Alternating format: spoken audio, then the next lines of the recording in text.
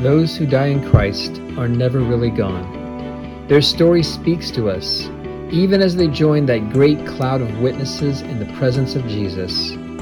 Today, we celebrate one witness, our sister.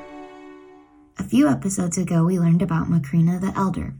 Now we come to the story of her daughter, Macrina the Younger, sister and teacher of some of the most important theologians in church history, philosopher, and emancipator of slaves. Macrina lived in an area that is part of present-day Turkey in the 3rd century, and her famous brothers Gregory of Nyssa and Basil the Great formed 2/3 of the group of theologians known as the Cappadocian Fathers. These men made major contributions to the definition of the Trinity, as we read in the Nicene Creed, and they had Macrina to thank. Most of what we know of women in this era is written by men, because few women had opportunities to publish. Gregory of Nyssa made sure history would remember Macrina's contributions. Gregory devoted a biography to his sister called Life of Macrina, and in a major theological work called On the Soul and the Resurrection, he presented Macrina as a philosopher like Socrates, teaching him theology through a Platonic-style dialogue while she was on her deathbed. Macrina was born around 327 AD, the oldest child of wealthy slave-owning parents. Her father died young, as did another of Macrina's brothers, and her mother never regained her emotional health.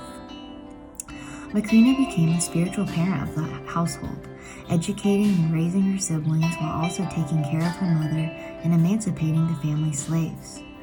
When Macrina's fiancé also died young, she pledged to remain single and devoted to Christ for her whole life. She became a leader in the community, known not only for freeing slaves, but for giving away clothing to the poor and creating community space for devotion to Christ. Several times in Gregory's writing, he documents how he received theological correction and instruction from his sister, whom he claims was a superior philosopher to Socrates. His book On the Soul and the Resurrection battled false teaching that was only our souls matter, not our bodies. In the book, Gregory describes how Macrina explained from the scriptures that the souls of Christians after death are waiting for the resurrected body to come. This book taught countless Christians what it means to be truly human, embodied souls with the promise of new life in Christ.